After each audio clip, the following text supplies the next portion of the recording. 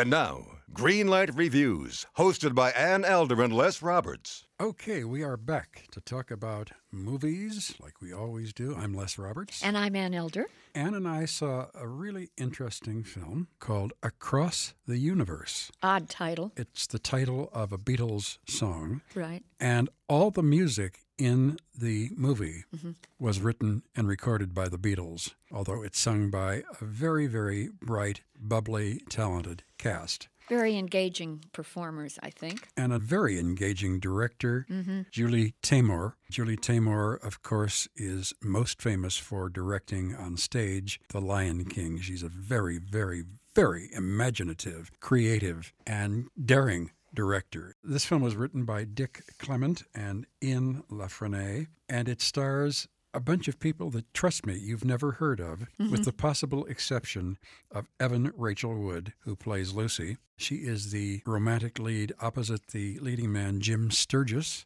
who's British, and he plays Jude. Now, if the names Jude and Lucy mean anything to you, and we're talking about Beatles songs, it wasn't an accident.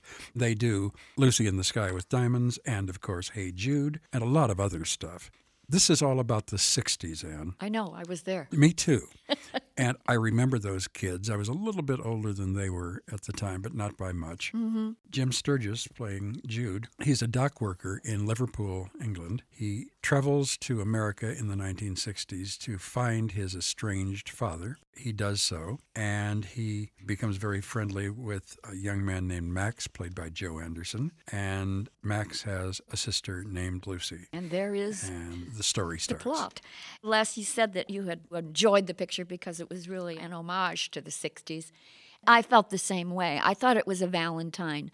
And I liked Julie Taymor for taking on this topic and doing such a good job. The movie doesn't get a rave from me. I think it's a really fine movie, and I don't want anybody to misunderstand. I'm certainly going to recommend it. But it wouldn't necessarily get a top green light rating from me. The reason is I think it's a very lovely translation of what happened back then, with no new wrinkles. I think it's just a very nice presentation of Beatles music with some splendid graphics. But I've seen this before. I mean, I've been there. I mean, we've seen the Beatles movies in which all of those opticals were part of the pageantry, if you will, of their work. Sure. So I sat there and I thought, well, this is nice, but it didn't give me any new perspective on the era.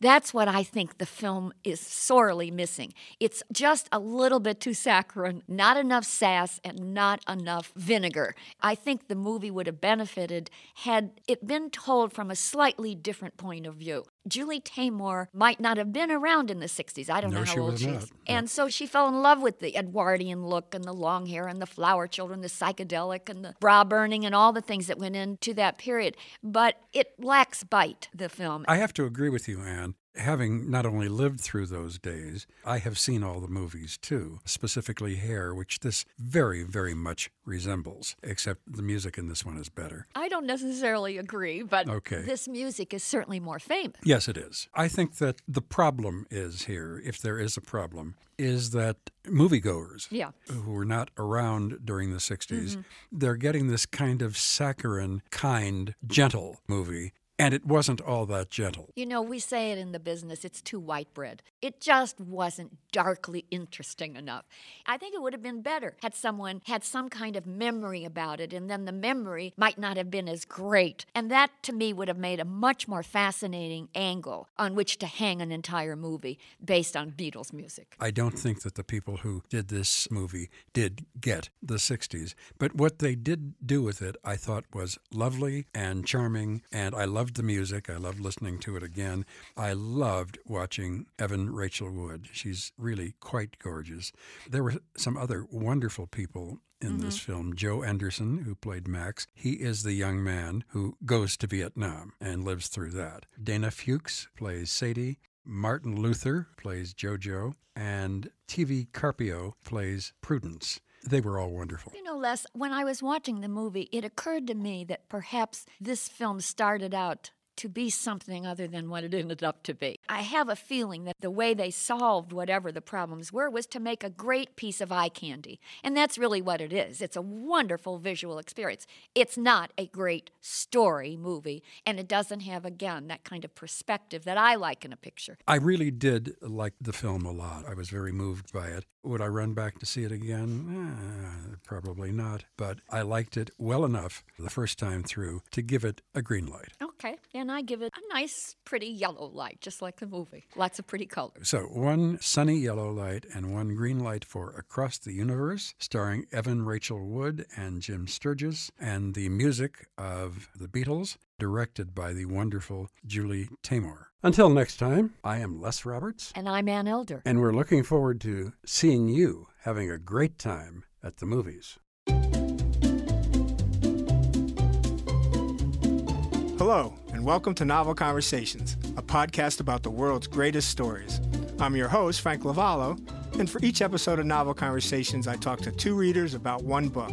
And together, we summarize the story for you.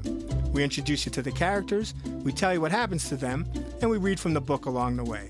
So if you love hearing a good story, you're in the right place. Our 9th season is coming this fall. Tune in to hear from some of the all-time great authors, Charles Dickens, Jules Verne, F. Scott Fitzgerald, and more. Subscribe to Novel Conversations wherever you listen to podcasts.